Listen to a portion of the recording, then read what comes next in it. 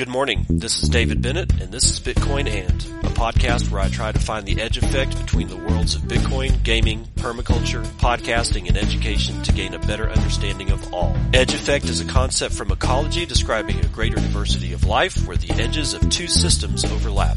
While species from either system can be found at the edge, it is important to note there are species in the overlap that exist in neither system, and that is what I seek to uncover. So join me in discovering the variety of things being created as Bitcoin rubs up against other systems.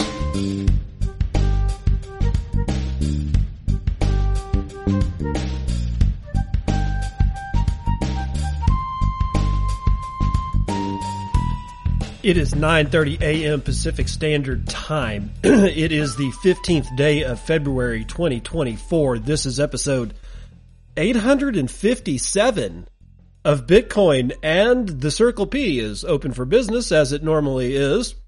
The Circle P is the way that I can showcase plebs and what they love to do and goods and services that they have for sale for Bitcoin. If they're not selling it for Bitcoin, they're not in the Circle P. Today's featured artist is Maple Trade. That's right, Maple Trade, aka Buysnerds, at BEISNERDS, both on Twitter and on Nostr. He makes maple syrup. Experience the unmatched and luxurious taste of nature with our exclusive artisanal handmade maple syrup, sourced from only the most premium maple trees. Every bottle weaves a story of tradition and unparalleled quality, ideal for transforming pancakes, waffles, or any cherished recipe into a masterpiece of sweet, complex flavors. Elevate your culinary creations with a drizzle of our exquisite amber nectar. Don't wait! Discover the extraordinary difference that true craftsmanship brings to your table. Order now and redefine sweetness. That's right. He makes all this stuff by hand. He makes his maple syrup by hand. He taps the trees himself. He collects the saps himself.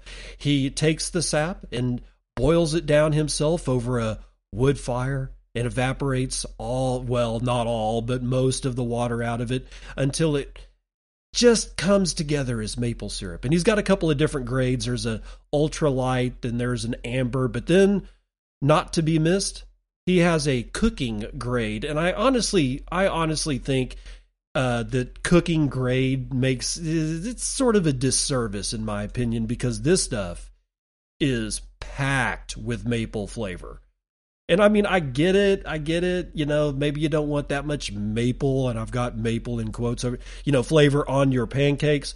But my God Almighty, as a glaze with maybe infused with lemon rind over baked salmon. Oh my God, it's exquisite.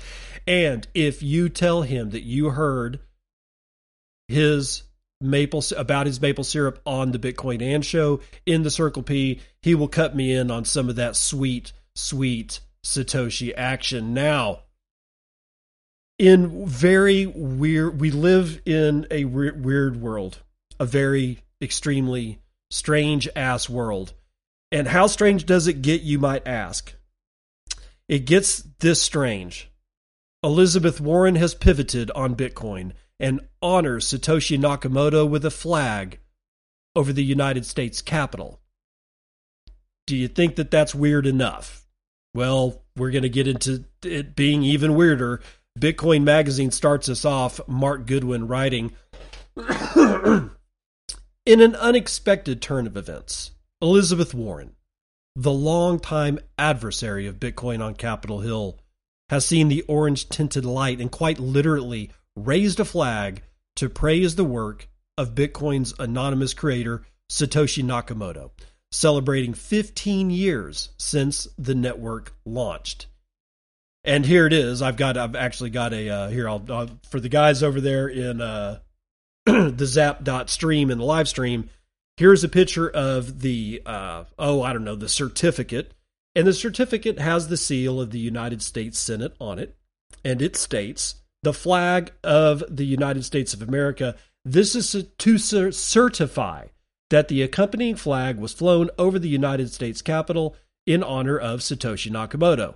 For the 15th anniversary of Bitcoin, the first truly inclusive financial system that is providing new economic freedoms to populations previously ignored by both public and private institutions, Americans are forever grateful. Signed, Elizabeth Warren, United States Senator for Massachusetts. Near as I can tell, it's real, but it gets weird. Hold on. In participation of the Capital Flag program, Senator Warren's office submitted a request to commemorate Nakamoto's accomplishment for creating the first truly inclusive financial system, with the colors of the United States being flown above the Capitol on December the 18th, 2023, a date known to Bitcoiners as HODL Day. While the sudden embrace of Bitcoin by the Massachusetts senator, hold on, I gotta put this back over here where I could read it the way that I normally read it, because I just messed myself up. While the sudden embrace of Bitcoin by the Massachusetts senator may seem a surprise, her career-long rhetoric about fighting for the financially underserved has finally taken shape within this tangible statement. As if speaking to her campaign promises to champion the working class negatively affected by corruption within both the government and the banking sector, the certificate produced by the architect of the Capitol in recognition of the flag notes the, quote, new economic freedoms to populations previously ignored by both private and public institutions, end quote, brought forward by Nakamoto's Bitcoin. The senator's office filing for the flag flying itself was noticed by friends of Bitcoin magazine PubKey, who are holding a public event in New York City this evening, February the 15th at 6 p.m. EST, to unveil not only the story of the flag, but the flag itself, complete with a dramatized reading of the infamous December 18th, 2013 post on Bitcoin Talk that immortalized HODL within the Bitcoin lexicon from actor, comedian, and Bitcoiner TJ Miller. Prior to the event itself, a Twitter Spaces hosted by Bitcoin Magazine and PubKey at 4:30 p.m. Eastern Standard Time will further tell the story of how Satoshi's flag and Warren's endorsement came to be. Much like during the mid-1770s, freedom-focused bars such as PubKey played an important role in socializing the ideas and stories that made up the American Revolution. Thomas Pachia, co-founder of PubKey, made note of the senator's pivot when speaking with Bitcoin Magazine, quote, "This is a historic moment for how politicians in Washington view the promise and inclusivity of the Bitcoin protocol. What politicians do is much more important than what they say." Her website describes her as a leading voice for consumer protection, financial reform, and social justice, and her recent action of promoting Satoshi's work seems to be in total alignment with her stated political mission. Only 1 week before Warren ordered the flag flown, the senator introduced legislation to give the Treasury more tools to restrict the criminal usage of Bitcoin, making bold comments that they need new laws to crack down on crypto's use in enabling terrorist groups, rogue nations, drug lords, ransomware gangs, and fraudsters to launder billions in stolen funds, evade sanctions, fund illegal weapons programs, and profit from devastating cyber attacks. I cannot believe she forgot to mention the children. Won't somebody think about the children? Anyway, she even went so far as to make note of creating an anti-crypto army in March of last year in her bid for re-election. Warren had co-authored a letter to Fidelity CEO Abigail Johnson in May of 2022, raising concerns about putting Bitcoin within their 401ks, stating that, quote, "Investing in cryptocurrencies is a risky and speculative gamble, and we're concerned that Fidelity would take these risks with millions of Americans' retirement savings." Now that U.S. regulatory agencies such as the SEC have allowed the approval of 11 spot Bitcoin ETFs, including Fidelity's FBTC, Warren has changed her tone, recognizing the immense economic freedom brought about by such a novel technology, and now joins a growing group of elected officials throwing their name behind Nakamoto's protocol. Bitcoin Magazine and PubKey encourage Bitcoiners to take polite note of this change of heart by reaching out to Warren's office directly, as well as tagging her on Twitter and thanking her for championing Satoshi Nakamoto and recognizing him as the hero that he is. Okay, so that's Mark Goodwin. I think we're all being trolled. I do. And I don't think that this is false. I think that they did fly a flag. I pretty much am sure that it is certified because it's being flown for Satoshi Nakamoto. But here's the catch. I posted this on Nostr, the link to the Bitcoin magazine, and I was like, I don't know, this is just really weird or something like that along with it. And somebody wrote back. Who wrote back on Nostr? Let's find out. It seems to be Dan Webb. Or wait a minute. No, Keysa. Sorry, Keysa. Keysa. Simple Bitcoin book. Simplest Bitcoin book? Anyway, it's Keysa. Just look for Keysa. Keysa. And Keysa says, it had to be this. And gives me a screenshot from Dan Webb. Dan Webb, and I'm presuming this is out of Dead Bird Site, says, Capital Flag Program. Anyone can contact their senator or congressman via the program website to purchase a flag that has been flown on one of the program's designated flagpoles each day. Some intern in their office fulfills the request and uses the signature machine all senators have to sign the certificate on the senator's behalf. And there's like a little, there's this, was it sign script? It shows a picture of this machine that apparently is able to sign in the fashion of whoever programmed in their signature. And in this case, it would be Senator Elizabeth Warren. So I think here's what happened. I'm getting the feeling that PubKey called Senator Warren's office and made this happen through what's known as the Capital Flag Program. And now the ask from Bitcoin Magazine, and maybe they're in on it, I don't know. But see, the way that the article is written is as if it's completely above board. That Senator Warren just one day woke up and had a change of heart and decided to thank Satoshi Nakamoto for his contribution to the world. I don't think that happened at all. I think Senator Warren is just now getting wind of this because I'll bet you that the ask from Bitcoin Magazine to tag her on Dead Bird Site, aka Twitter, is working. And I'm going to do it. I know I'm going to thank her profusely for finally coming to terms with her inevitable extinction, along with all the rest of the dinosaurs in the Senate and House of Representatives. Let's move on. DLCs. Evolving to meet institutional needs. Have you ever wondered what the hell a DLC is? It stands for Discrete Log Contract. Well, we're going to get into this one, and it's brought to you by Shinobi out of Bitcoin Magazine. Be aware, Shinobi is a difficult read. He writes well. He has a tendency to be technical. But I wanted to put this in because DLCs have been batted about, and I'm sure that somebody out there listening is like, doesn't have time to dig into this shit and figure out what the hell a discrete log contract even means. So I'm going to let Shinobi do the talking. Just understand, he's a difficult read. He's also a difficult listen. Doesn't mean he's wrong. The guy's brilliant, but hey, let's just go with it. Discrete log contracts, an old concept in this space at this point, proposed by Thaddeus Dryja, co-creator of the Lightning Network Protocol, in 2017. DLCs are a smart contract structure designed to address three issues with contract schemes prior to the proposal. Firstly, the scalability of the smart contract itself.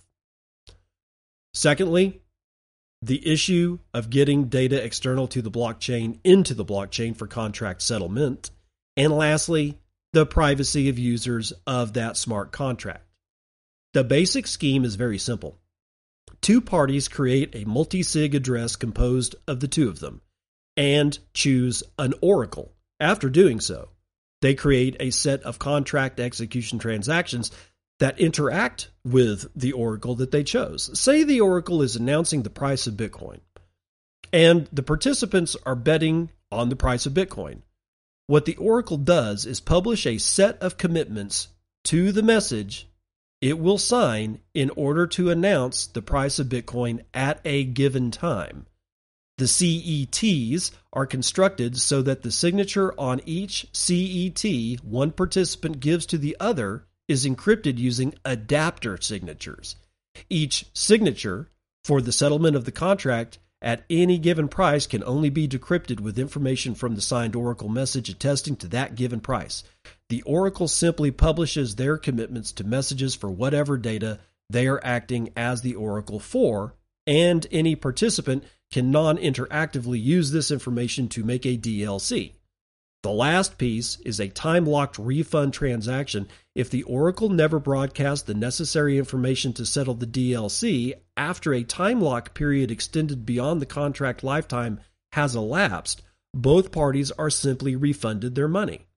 This solves the three major issues Taj or Thaddeus delineated in the original DLC white paper. It is scalable, needing only a single transaction to fund the contract and a single transaction to settle it.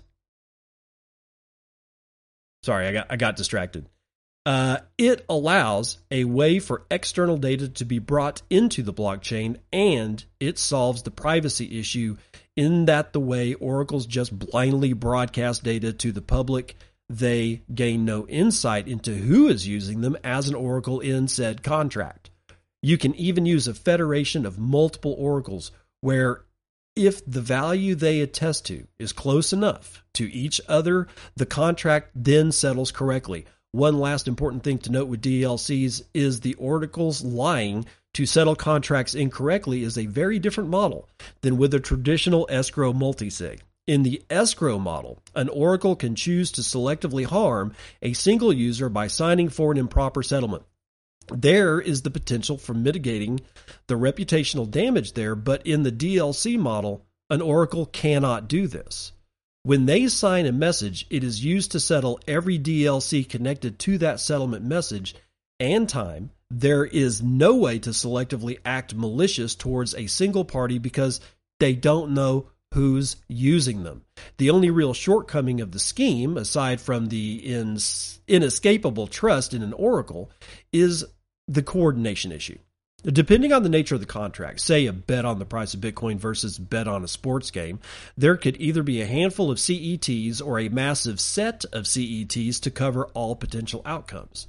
This opens up two problems. One, if the set of transactions is large enough, this creates the potential for network issues and DOS, or denial of service attacks, wasting people's time by not completing the contract set up. Secondly, the potential for a free option problem that would necessitate an on-chain transaction to deal with.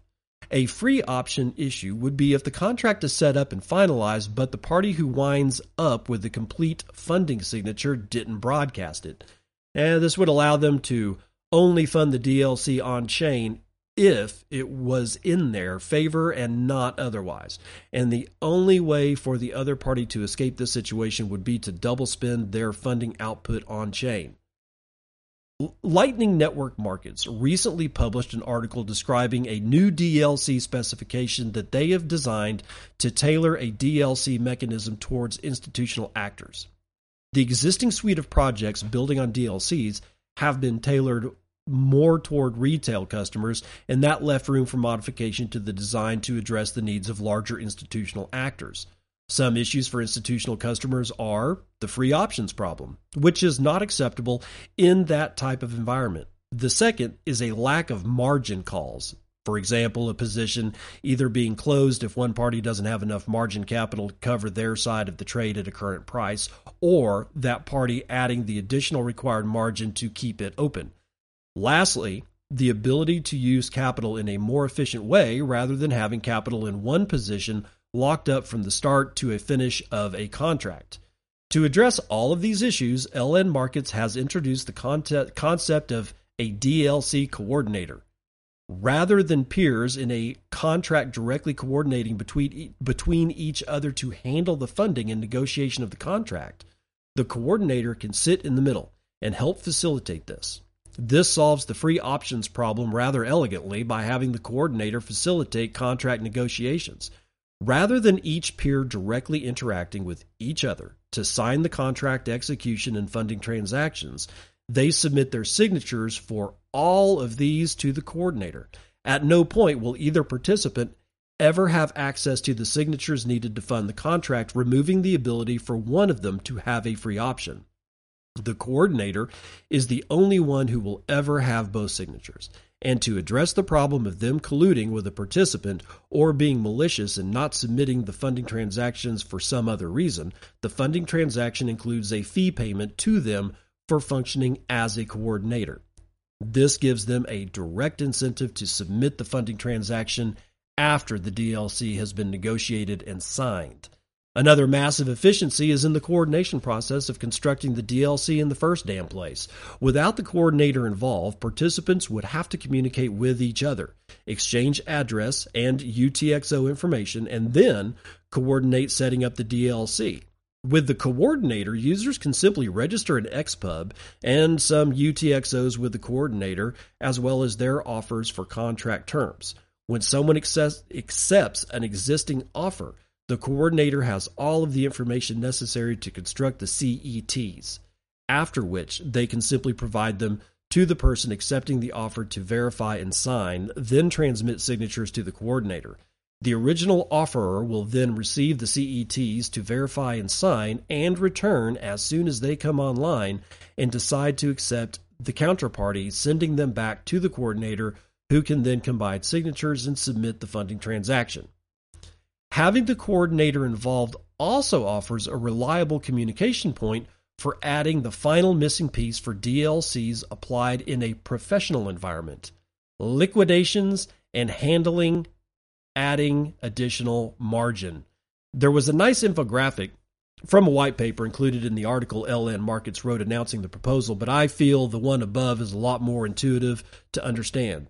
In addition to all of the CETs attached to Oracle messages for price announcements that could occur at the contract expiry, there are also special settlement transactions for periods before the actual contract expiry, the interval of which can be decided by the participants in line with the frequency that the Oracle publishes price messages at. Each party has one special CET for each one of the liquidation times, where if the price is outside of the contract range, for example, all of the funds are owed to a single side, at any of those liquidation points, they can simply submit this transaction and settle the contract earlier. If at any point approaching a liquidation time one party is at a liquidation point, they can use the coordinator to coordinate adding margin to the contract and allowing the other party to realize some of their gains by withdrawing funds from said contract. This would involve both parties collaboratively spending from the funding multisig into a new DLC that would receive more funds from the under-collateralized party and let the winning party withdraw some funds. The new DLC would be otherwise set to the same expiry time and with the same liquidation points set leading up to that. This dynamic brings the capabilities much more in line with what institutional investors expect. The ability to manage liquidity more effectively, to have a contract expire early if one party is under-collateralized based on the current market price, and the ability to add more collateral in response to a coming liquidation event. So what's the big deal? To some, this might seem like a very small series of ultimately irrelevant adjustments to the original DLC specification, but these small changes take something that, because of the existing shortcomings, didn't have much potential outside of retail consumer use and put it in the league of potentially being able to meet the needs of much larger economic actors and pools of capital. If the Lightning Network was a huge jump forward for transactional use of Bitcoin, I think this has the potential to be a similar jump forward for capital and financial markets use of Bitcoin. Every use case of Bitcoin isn't going to be a use case everyone else likes or has need of, and some may even have externalities they create for other use cases, but as an open system, that is the reality of how Bitcoin works.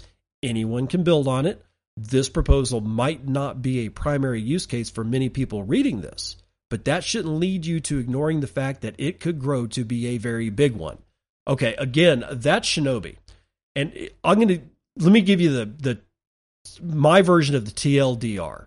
When DLCs or discrete log contracts, when I first heard about them, every time somebody actually tried to describe it, It was either somebody making a bet on the Bitcoin price or somebody betting on a football game.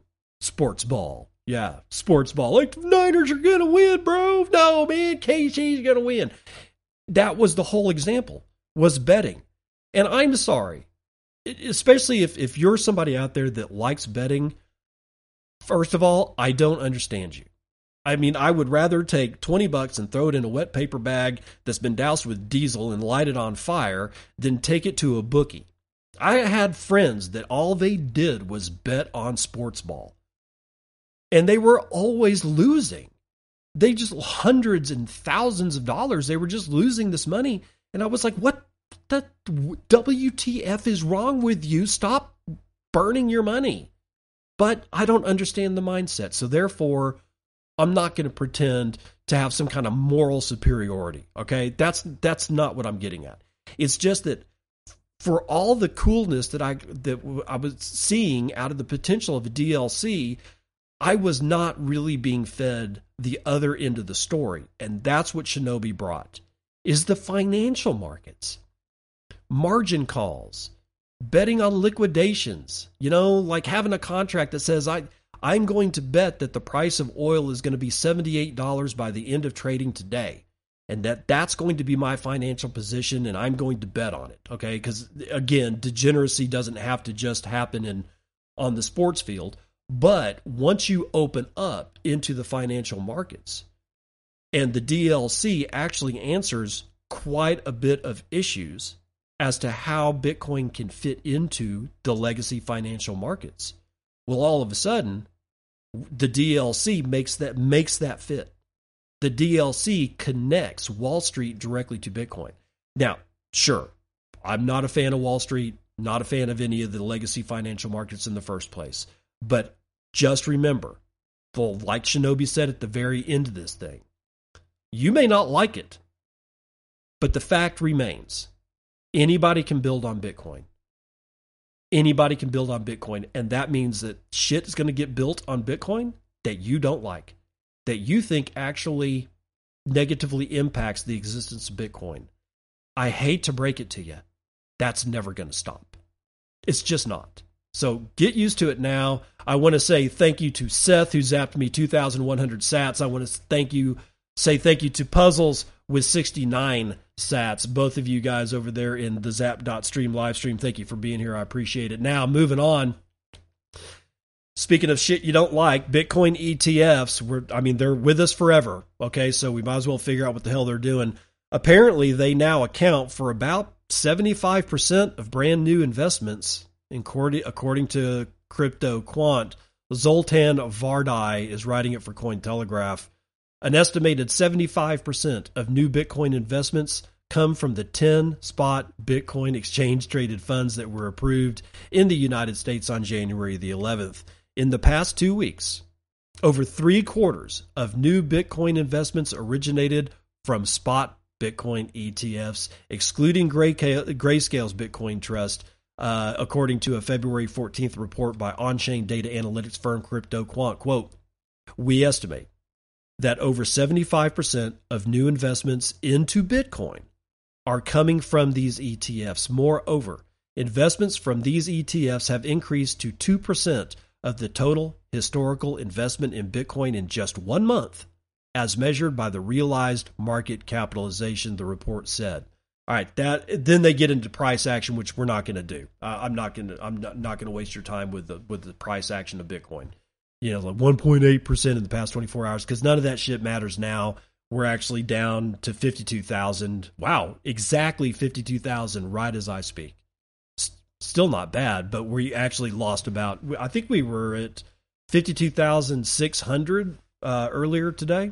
In either event, OXTR or Oxter, I don't know how you want to pronounce it. 420 sats over on the live stream. Thank you, bro. I appreciate that. The point is, again, anybody can build on Bitcoin. Anybody can buy Bitcoin. And if anybody can buy Bitcoin, they can do whatever the hell that they want with it, including creating a spot Bitcoin ETF. And me and you, we ain't got dick to say about it. So we might as well get used to the idea.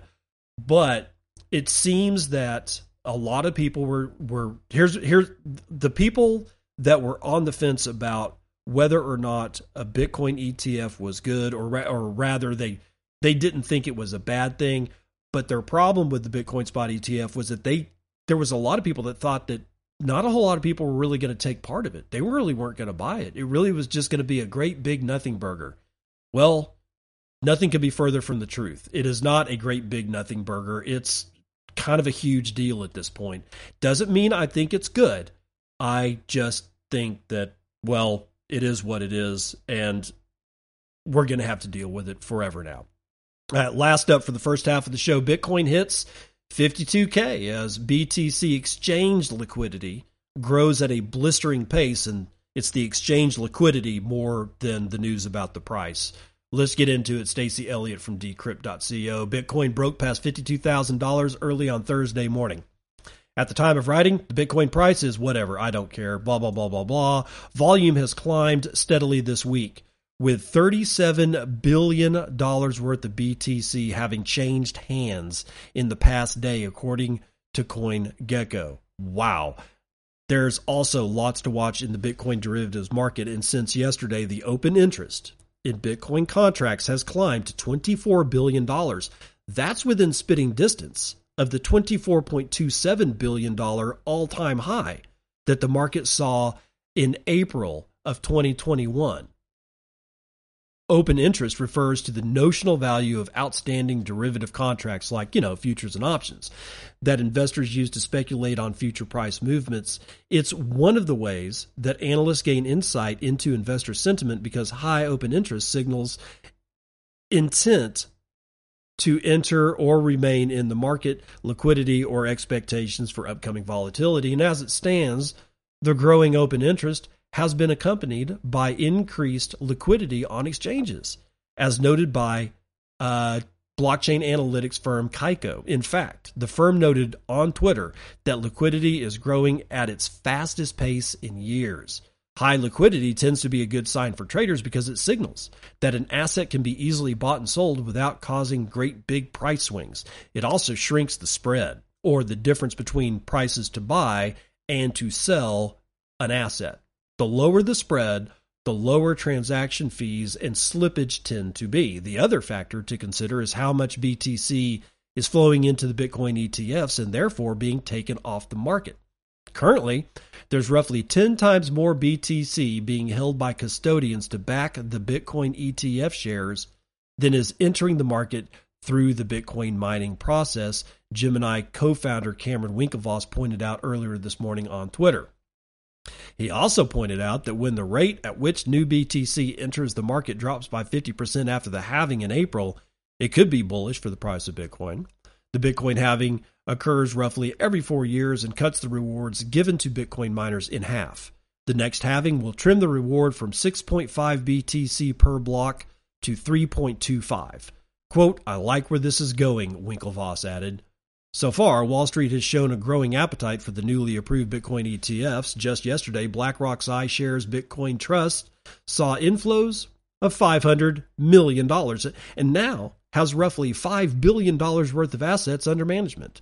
The rapid pace of inflows for the iBit Bitcoin spot ETF puts the fund in the top 7% of all ETFs, noted Bloomberg Intelligence analyst Eric Balchunas.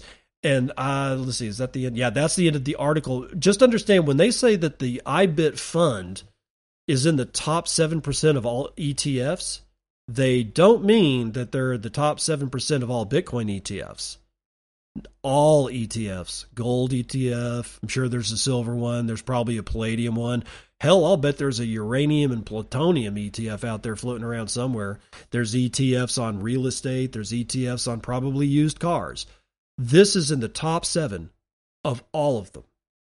All right, so yet more evidence that the launching of the Bitcoin spot ETF in the United States was not a great big nothing burger. Let's run the numbers.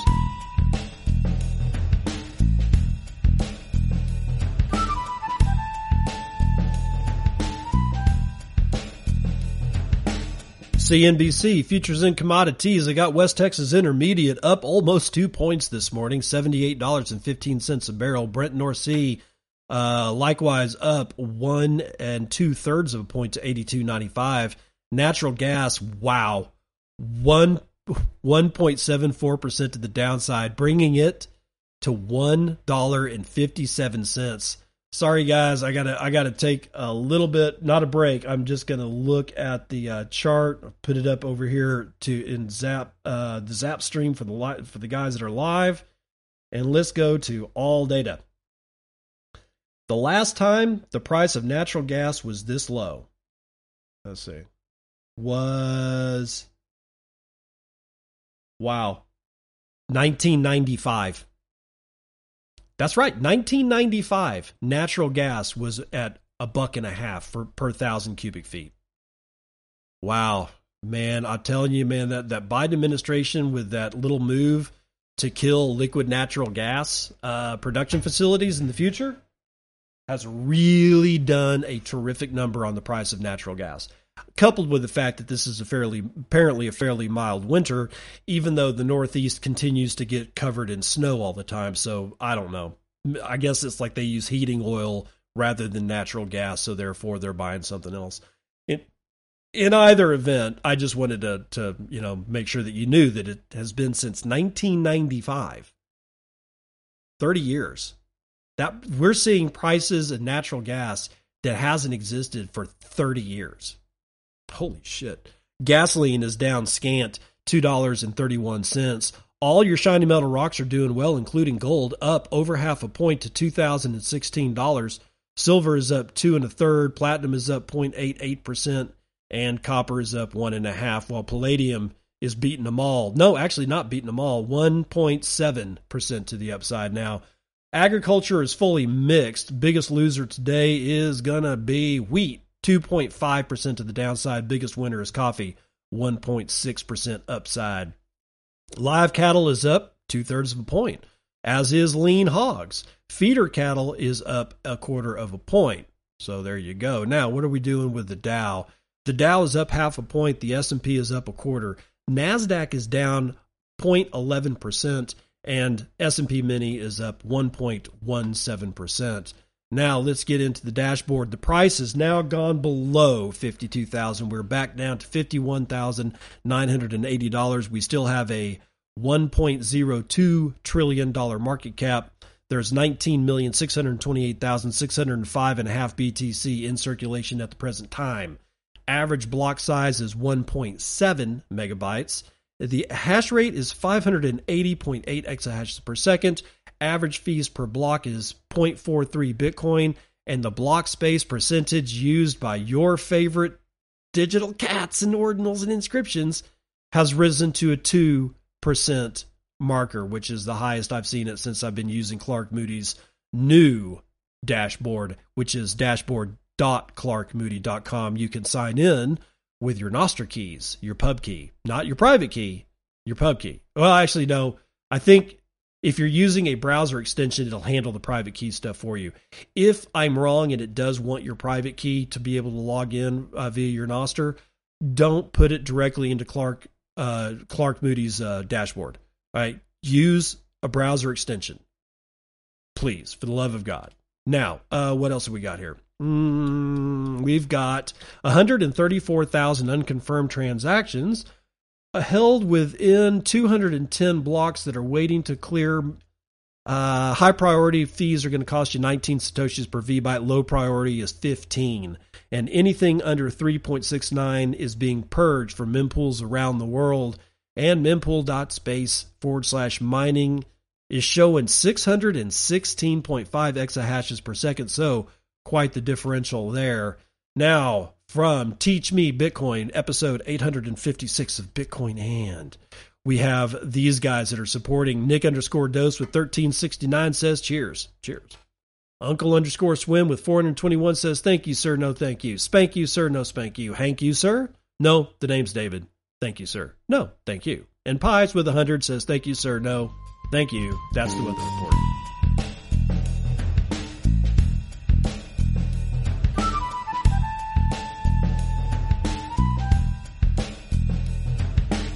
Welcome to part 2 of the news that you can use.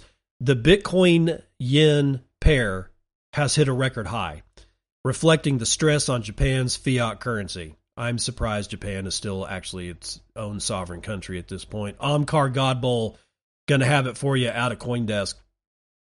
Fiat currencies like the US dollar, Japanese yen, euro, and others are not backed by a hard asset, and their value is subjective and depends entirely on market perceptions at any given point. Bitcoin's ongoing rally is telling of current market perceptions, with sentiment being weakest for the Japanese yen among major fiat currencies. For instance, early Monday, the leading cryptocurrency, often considered digital gold, hit a new record high of 7.9 million yen on Tokyo-based cryptocurrency exchange Bitflyer.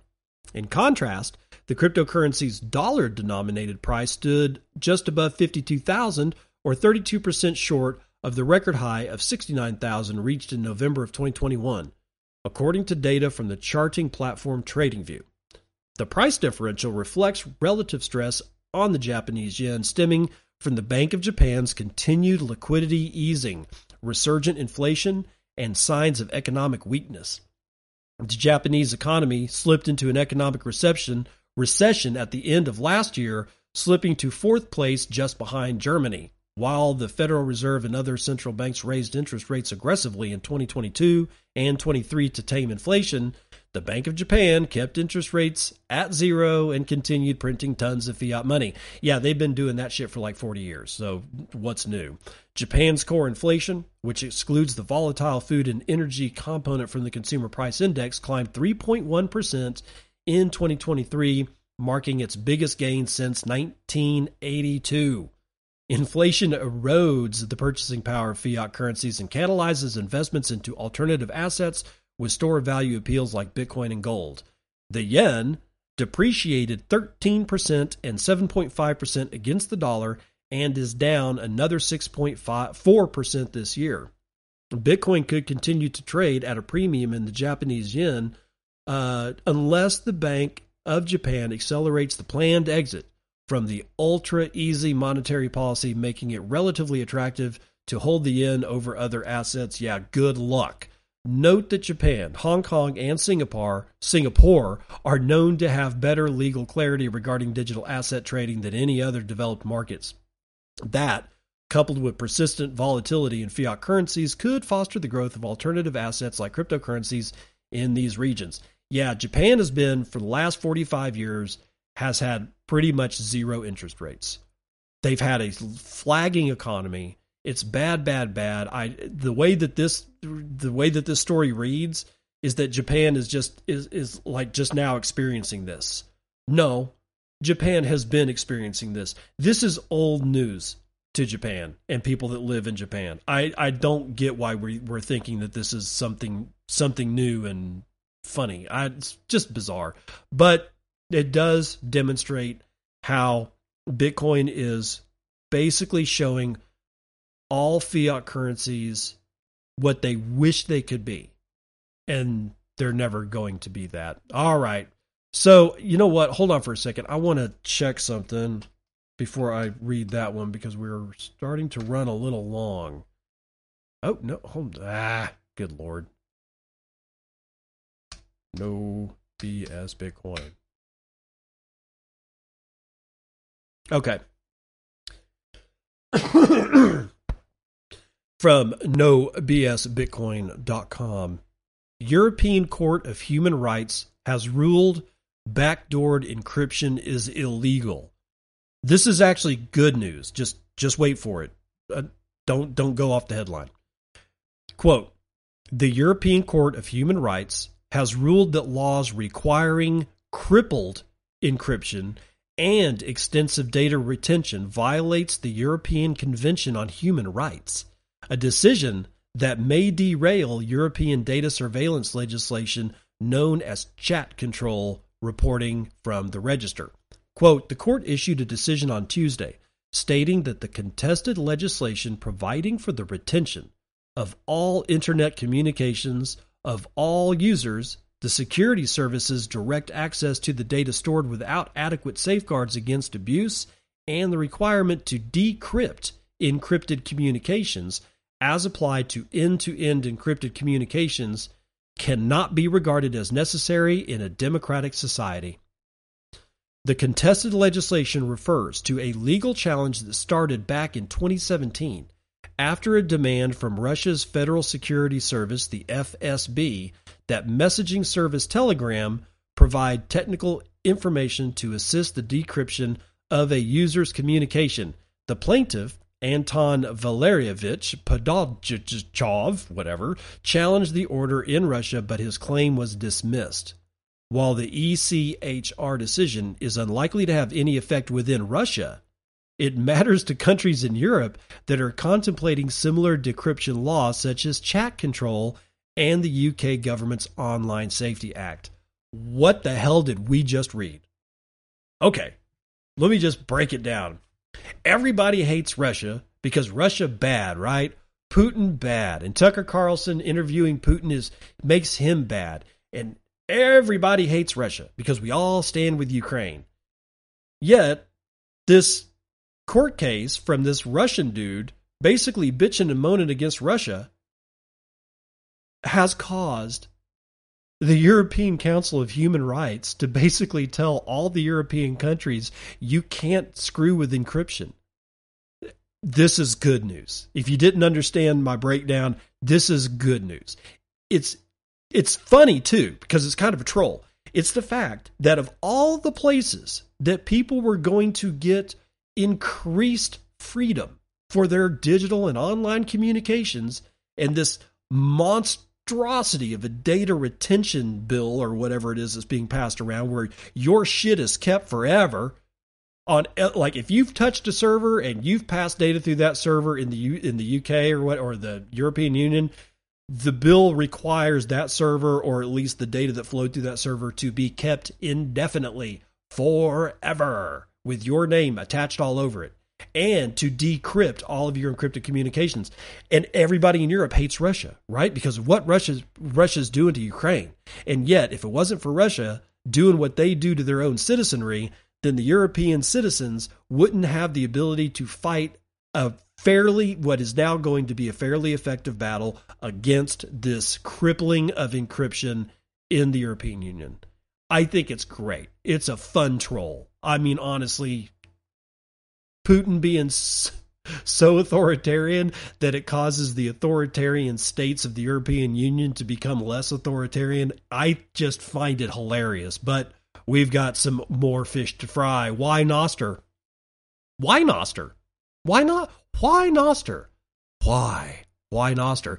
I'm not asking why to use Noster, where I'm actually just continuously putting into your head this new product, I guess, by our friend Pablo F7Z, who doesn't sleep anymore, I guess, because he's released this and it says, Why Noster? Proof of concept for collaborative document editing on Noster. It enables experimental collaborative document editing over Noster. Quote, this is a new document that I'm writing using collab-lemon.vercel.app, which allows for collaborative editing of documents on Noster, according to Pablo F7Z.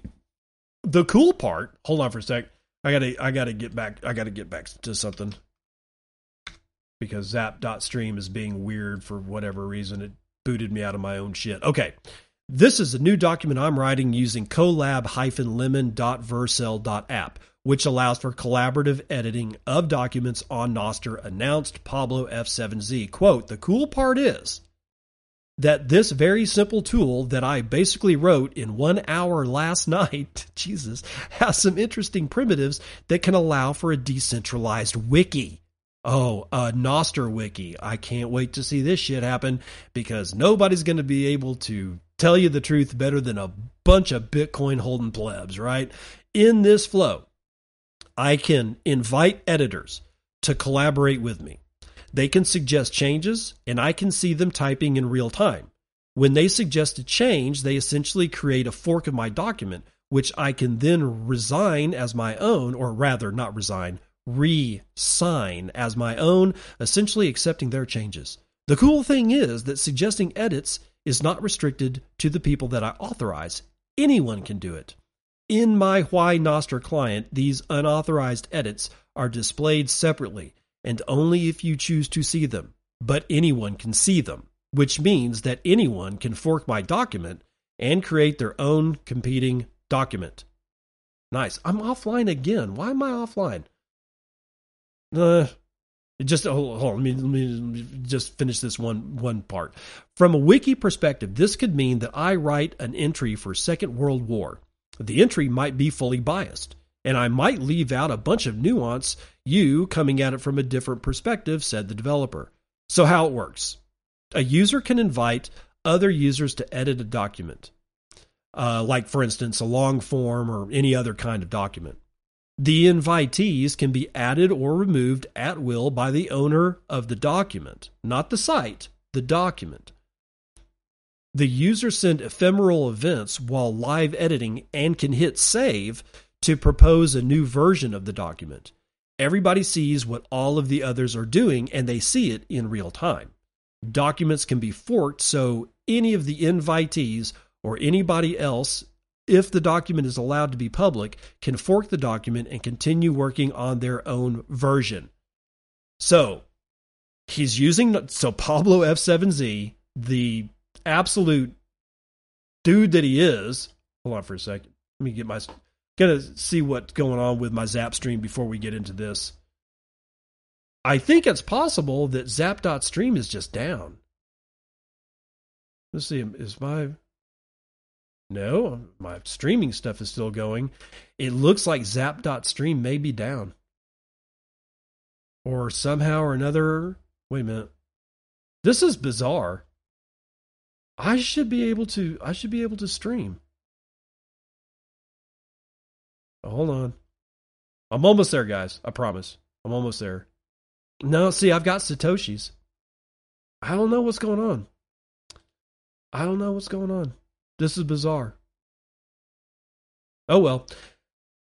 Yes, sometimes things just don't work the way that you want them to work. So I'm just going to go on. So the Why Noster thing. Pablo, one of the things about developers is that you can, after a while of getting to, seeing their work, you start to see what they're more concerned about. Pablo seems to be very concerned, or not concerned. What's the word? Pablo seems to be one of those people that is fascinated by writing. You can look at most of the stuff that he's done, especially the stuff that I use, like Shipyard, is about writing. It's not like bloody technical or how to do lightning stuff inside of Noster at a base level. It's more about how to develop these user experiences. And one of the things that Pablo seems just really centered around is writing. So it's not surprising that he comes up with this. But the fact that I can put a document up and say, can you guys, help me write this article for, Bitcoin Magazine?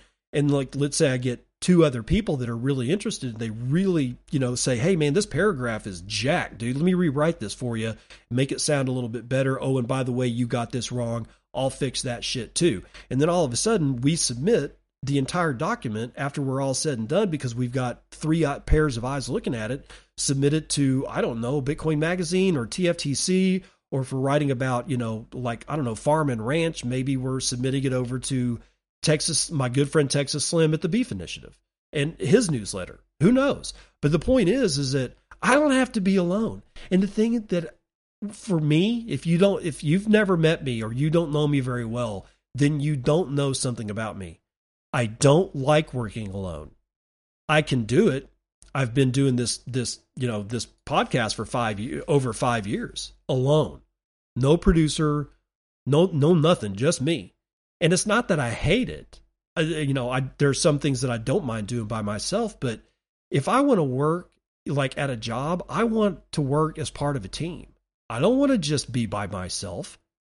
And this, from Pablo, this Why Noster, looks like it's going to make writing collaborative again in a way that is just going to be available to everybody with a freaking pair of Noster keys.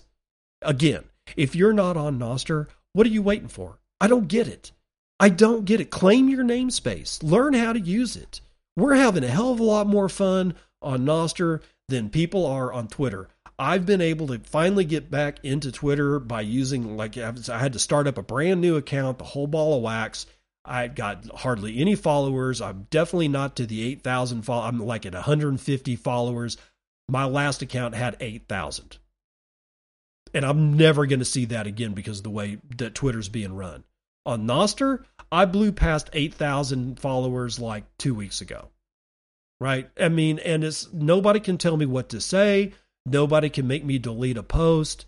They could ask me to delete a post, and even if I could, I wouldn't, but I can't because it's Nostr. What gets put up on Nostr stays on Nostr essentially almost forever, depending on what relays you hit. I'm not going to get into the guts and feathers. But what I am saying is that if you want to use some of the coolest tools and be part of watching their development, you're not going to see that on Facebook. You're not going to see it on Instagram. You're not going to see it on Twitter. You're not going to see it on any of the other bullshit social media applications that everybody's using right now. Everybody's using it because they're trapped. They're trapped by their own audience. They don't want to lose their users. They're addicted to the opium hits and the hopium hits that they get when somebody likes their tweets and shit like that. And they're never, ever going to let it go. But I am begging you, for your own sanity, if you're tired of the hate machine that is Twitter, and you want to have some fun and marvel at some of the absolute fabulous shit that can be written with 2 lines of code in an hour by our friend Pablo F7Z, you're going to have to come over to Nostr. You're just going to have to do it. And every once in a while, I will bitch and moan in your ear because I always assume that everybody that's listening to me is on Nostr, and that is not true. If you're not on Nostr, get on Nostr. Please, for the love of God. Let's see, what else do we have? Bitwise Bitcoin spot ETF addresses have updated to native SegWit P2WPKH. With this upgrade, we're dividing BITB, that's the Bitwise Bitcoin Spot ETF, Bitcoin holdings across 13 P2WPKH addresses, and we'll continue to add new addresses as the fund's asset under management grows, the company said. Quote, today, the Bitwise Bitcoin ETF's Bitcoin addresses at Coinbase custody have the qualified custodian of BITB's holdings have been upgraded from P2PKH to native SegWit P2WPKH, announced Bitwise. Though both versions are time-tested and secure, the new one is a widely utilized enhancement. As a specialist, Bitwise brings technical expertise to our role as asset manager. We're proud to announce this upgrade. We appreciate the experienced team at Coinbase Custody promptly addressing our request, the company added. Quote, investors will continue to be able to verify the holdings transparently on chain, a unique capability that's fundamental to the Bitcoin blockchain. All are listed at bitbetf.com. That's BITBETF.com. Bitwise is one of 2 Bitcoin spot ETF providers that's allocating a portion, 10%, of its ETF proceeds to support open source Bitcoin development with no strings attached.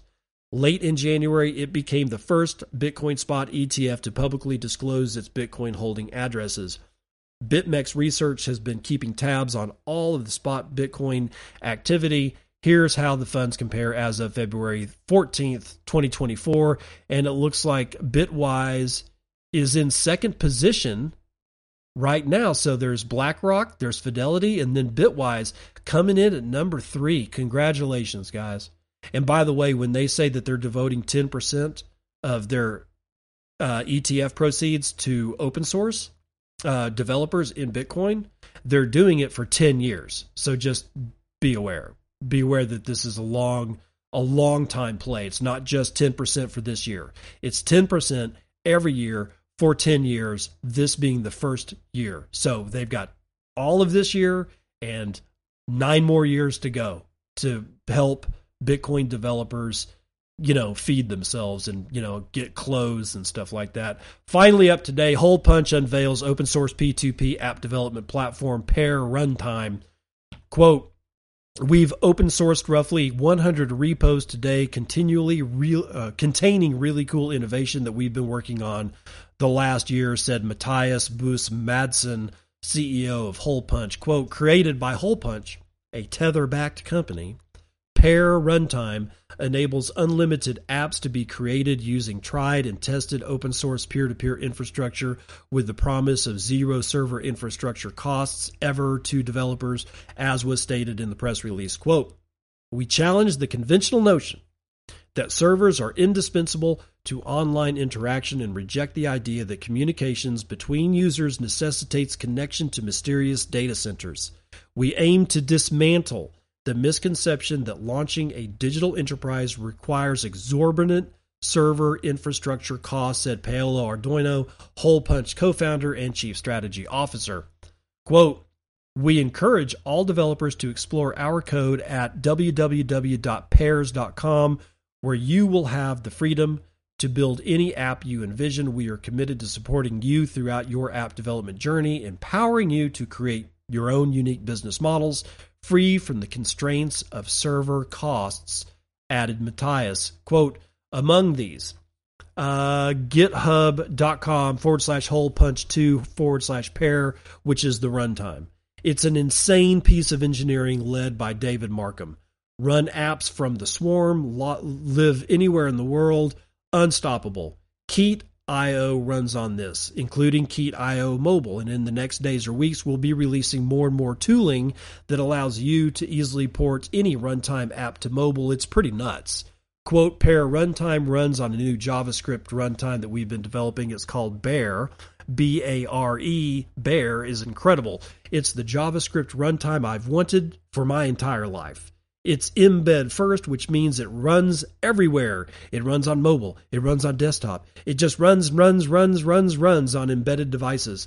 It comes with no STD library, but with small modules on our GitHub or whatever the community makes to make apps focus on being apps. This is powerful, as it means you can pick and choose exactly what you need for your environment. Interesting. It runs on a JS abstraction we've made called libjs.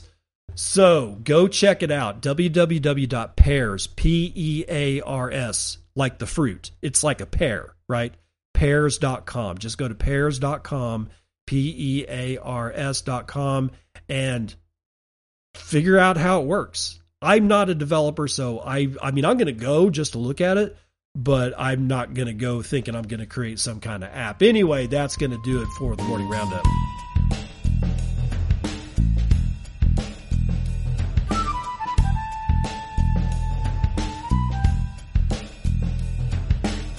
Okay, just a reminder before we leave you, if you want some maple syrup, I would start placing your orders now with my good friend Beisnerds. That is at BEISNERDS.